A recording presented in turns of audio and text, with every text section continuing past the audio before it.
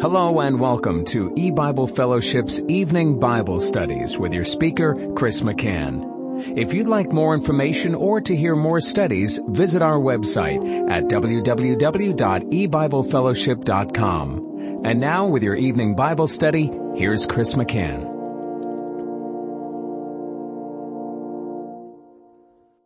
Good evening and welcome to E-Bible Fellowship's Bible study in the book of Genesis. Tonight is study number 13 of Genesis chapter 7, and we're going to be reading verse 11. In the 600th year of Noah's life, in the second month, the 17th day of the month, the same day, were all the fountains of the great deep broken up, and the windows of heaven were open. Now, we see that God is being very detailed in giving us this information. He tells us the exact year of Noah's life. He tells us the month and the day so that we can know exactly all of that information concerning when the flood began. And it's all important information because one day is as 1,000 years, and 1,000 years is one day. And by the information or knowledge that it's the 600th year of Noah's life, we know it's the year 4990 BC, and that is our beginning point for the 7,000 year period, and which takes us to 2011. And then with the information regarding the month and the day, 17th day of the second month, it also serves to pinpoint the beginning of the day of judgment, as May 21, 2011 had the Hebrew calendar date of the 17th day of the second month. So, which is incredible to have all three significant bits of information, the year, the month, and the day, all come together and connect with the date of May 21, 2011. You can read other accounts in the Bible wherein God is bringing a judgment, and the Lord does not give that much detailed information. For instance, if you read Genesis 19 with the destruction of Sodom and Gomorrah, we don't read it was such and such year and month and day, just that Sodom was destroyed. And so it's not always the case that God goes into this sort of detail, yet he did in this instance, because everything was used, everything came together to provide that strong confirmation regarding that date that would begin the final judgment of the inhabitants of the earth. Well, all right, let's go on here in verse 11.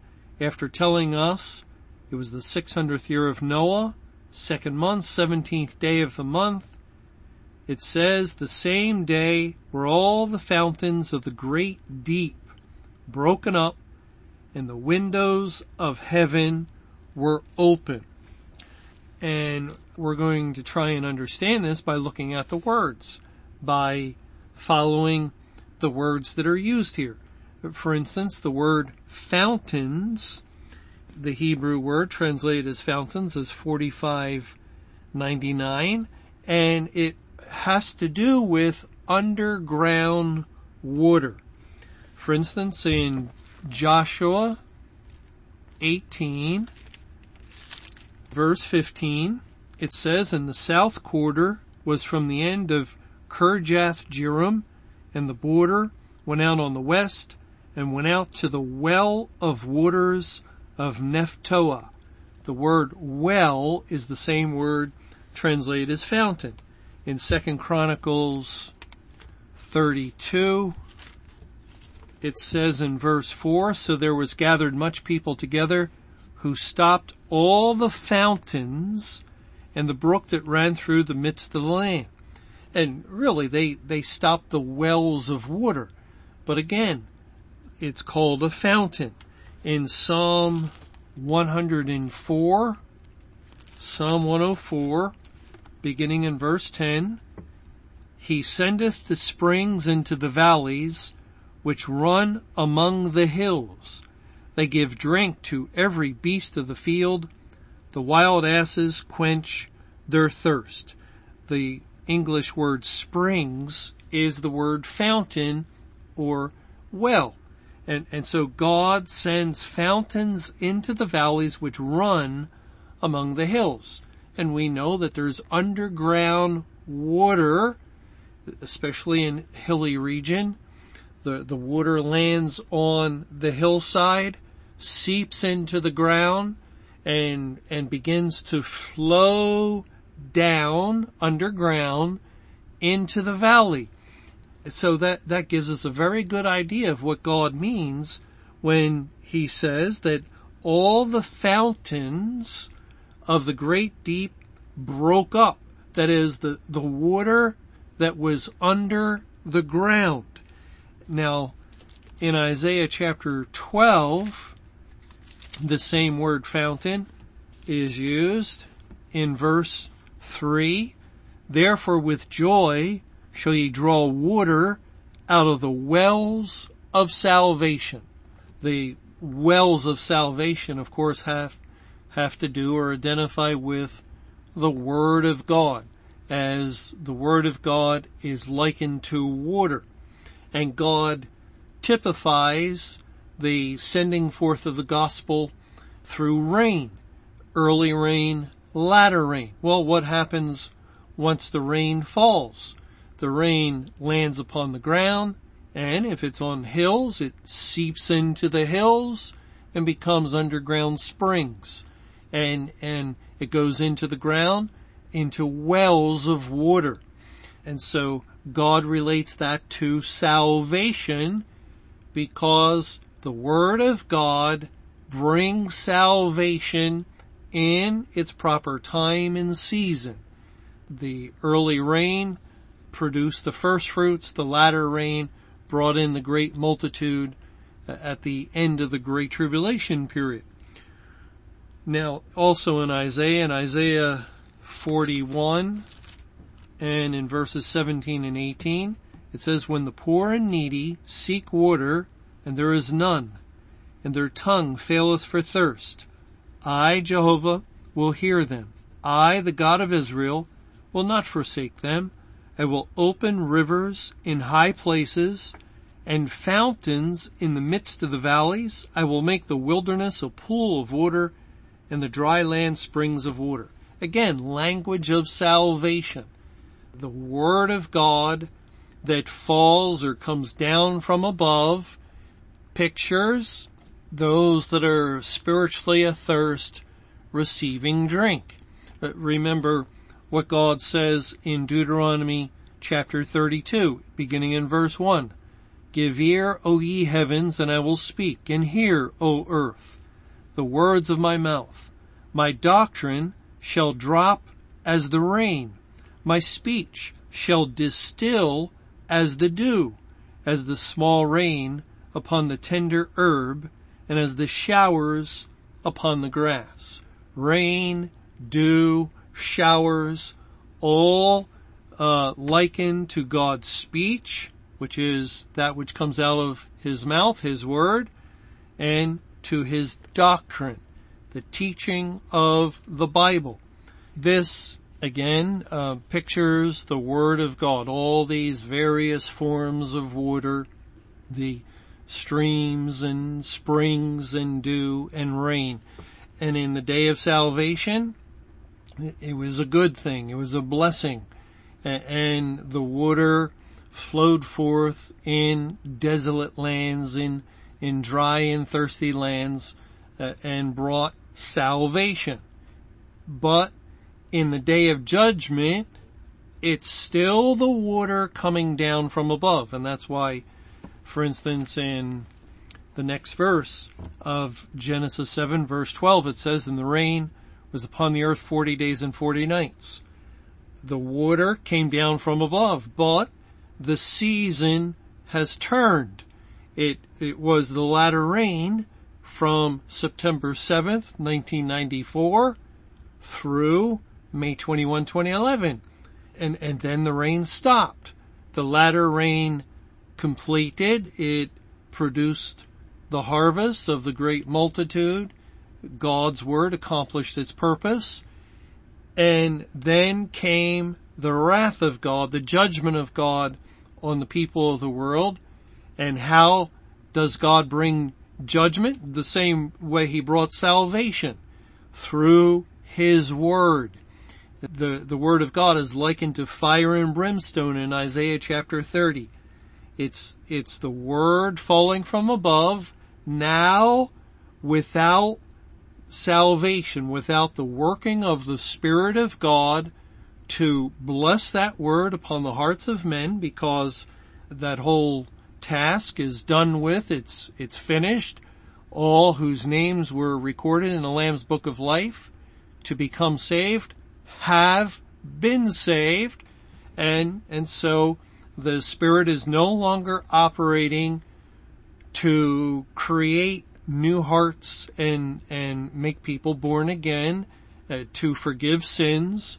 But now the Word is exclusively bringing judgment upon the unsaved inhabitants of the earth. Yet it's still rain coming down from above. It's still waters. The waters that once formed the wells of salvation draw water, as Isaiah 12:3 said, out of the well of salvation.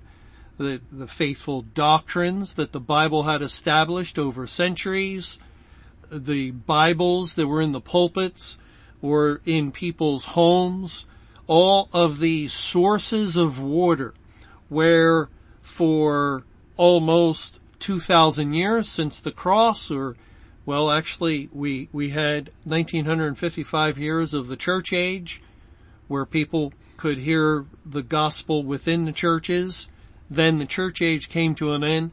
And then for a short season of about 17 years, the latter rain, God was working mightily, saving a great many people of the nations of the world outside of the churches and congregations. And the word of God was going forth. And all sources of water, all the scriptures that were sent out, personal Bibles or tracts that people had, or ministries that they could tune to on the internet or on radio. However, they were drawing the water, and in the day of salvation, it could be that they were drawing water unto salvation, yet the moment God shut the door of heaven, the well of water was no longer a well of salvation, but it became a fountain of wrath, a fountain, a source of judgment. As it says, again here in Genesis 7 in verse 11, "The same day were all the fountains of the great deep broken up." That indicates that there was a change made to these waters, that God has altered them, and now they are going to no longer bring comfort and salvation. They no longer carry grace and mercy.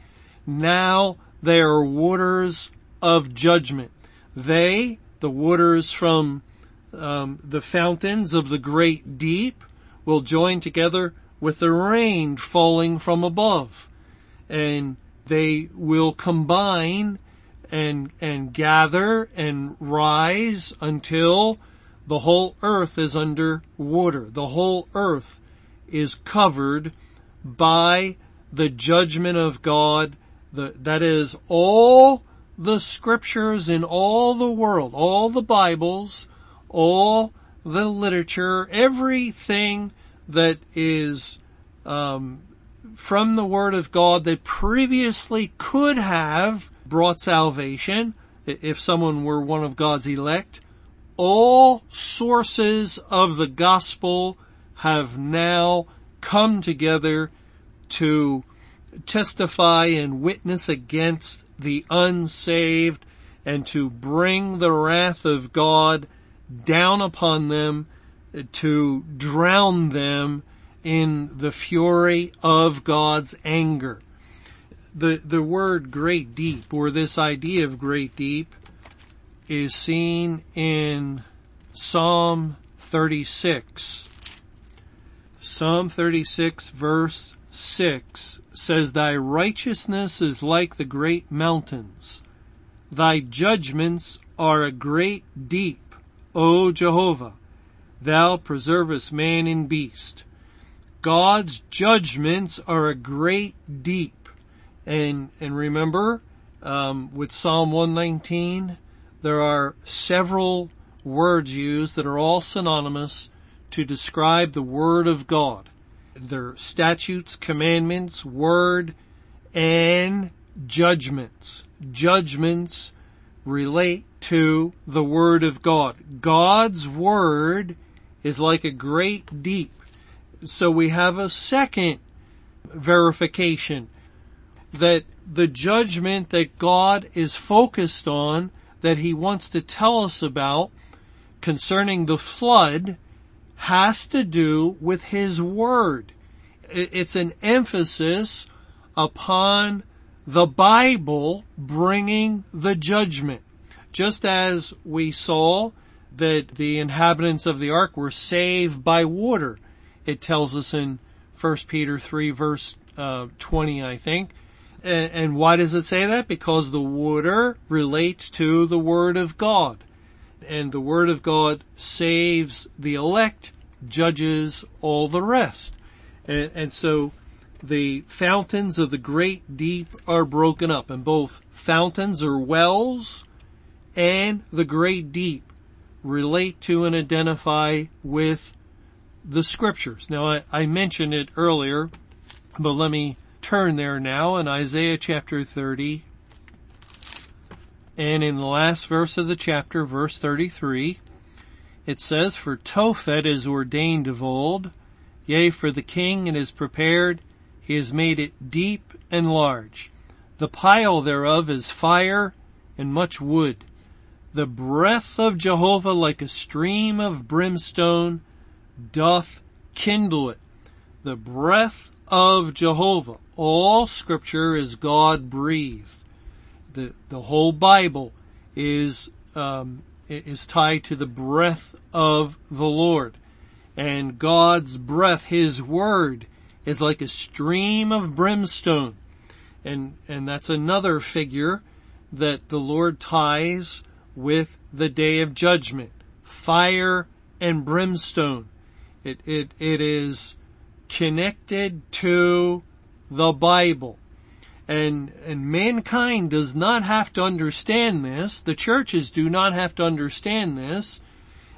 But according to God, when He brought judgment on the 17th day of the second Hebrew month of the biblical calendar, which in the Gregorian calendar was May 21, 2011, at the point of 7,000 years, or yet 7 days since the flood, at that point, God turned the waters of His Word into fiery wrath. And all the Scriptures now testify against the inhabitants of the earth. All the Bible is proclaiming.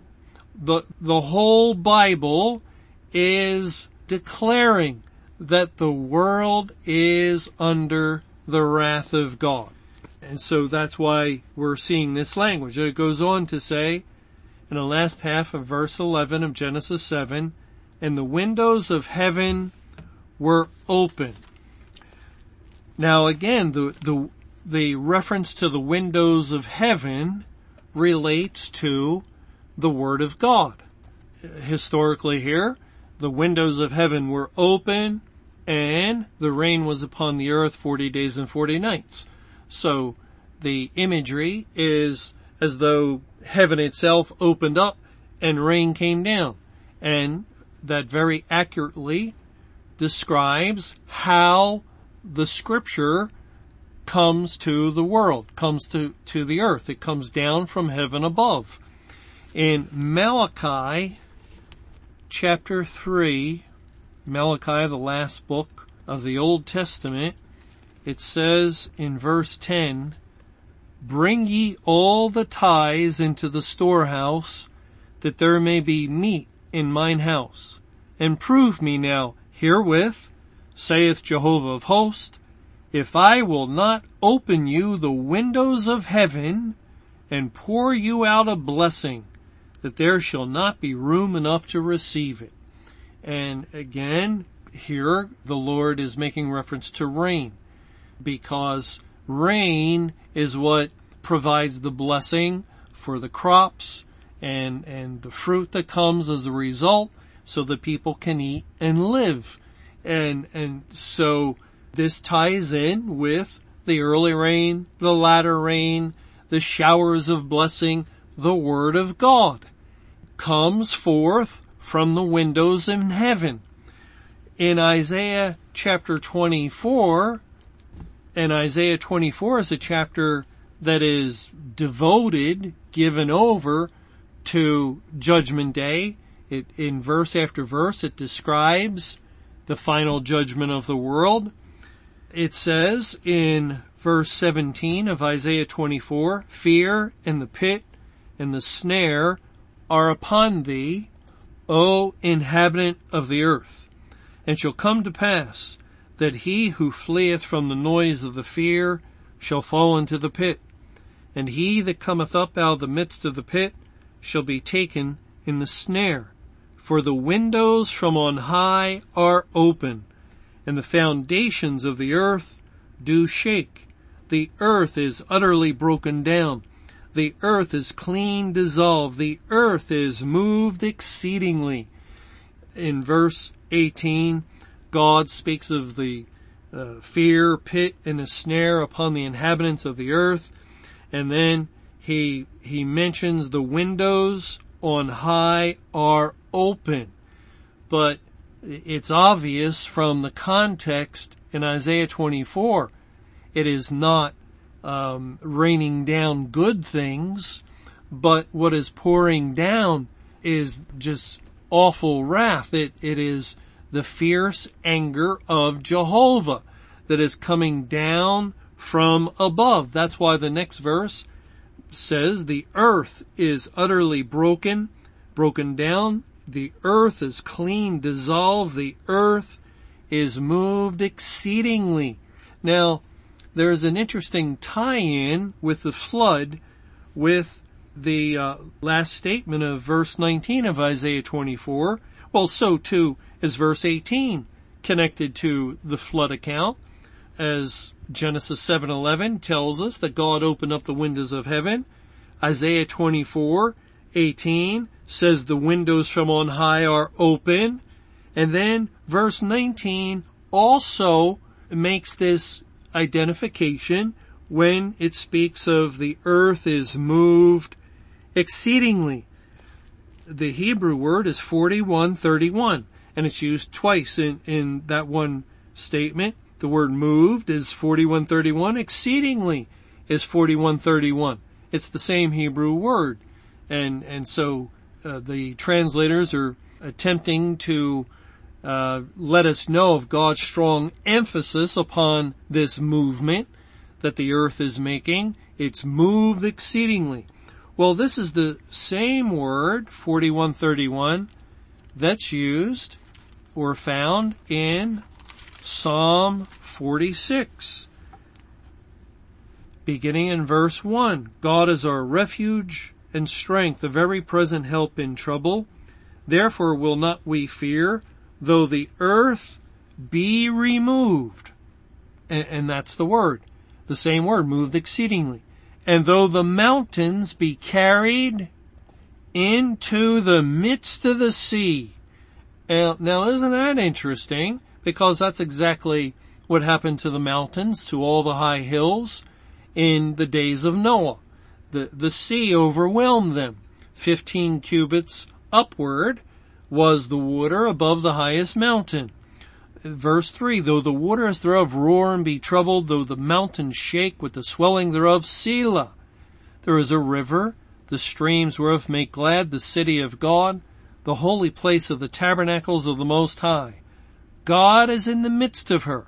She shall not be moved. God shall help her, and that right early. You see, here we have the mountains, the earth is removed, and the mountains are carried, and I forgot to mention the word carried is the same word moved, 41:31. So the earth and the mountains are moved into the sea, but God is in the midst of her. Who is her? That is the body of believers, the bride of Christ. He's in the midst of his people because the full body of Christ has come together and he has entered in. Just like the temple was completed, then the Spirit of God moved into the temple once it was finished. God is in the midst of her. She shall not be moved. You see, the elect are in the judgment. The waters that have carried the earth into the sea and the mountains into the sea have not moved her, the body of Christ, the whole company of the elect, because God is in her. And they are in the ark, is what the picture is. It's the same idea as we read in Hebrews 12, and in verse 27, and this word, yet once more signifying the removing, or the moving, of those things that are shaken, as of things that are made, that those things which cannot be shaken may remain. Wherefore, we receiving a kingdom which cannot be moved, let us have grace whereby we may serve God acceptably with reverence and godly fear. He's likening the people of the world, the unsaved, to dwelling in a kingdom or earth that is moved, while at the same time the elect are not moved. As it said in Psalm 46, because God is in the midst of her, she shall not be moved. We will not be moved into the sea. We will not be overcome by the depths and drown in the great deep, but we will endure and continue on until the end of the judgment, until the judgment is complete. It is similar, really, to the house built upon a rock and the house built upon the sand. The storm comes against both houses, and the storm destroys the house upon the sand, but the house built upon the rock endures. And you see, you can't know the foundation you're upon until you experience the storm. Thanks for joining us for E-Bible Fellowship's Evening Bible Studies. You can hear these studies Monday through Friday over Paltalk, Skype, E-Bible Fellowship's webcast audio, or over your phone. For more information or to hear other studies, visit www.ebiblefellowship.com. Until our next study, may the Lord's perfect will be done.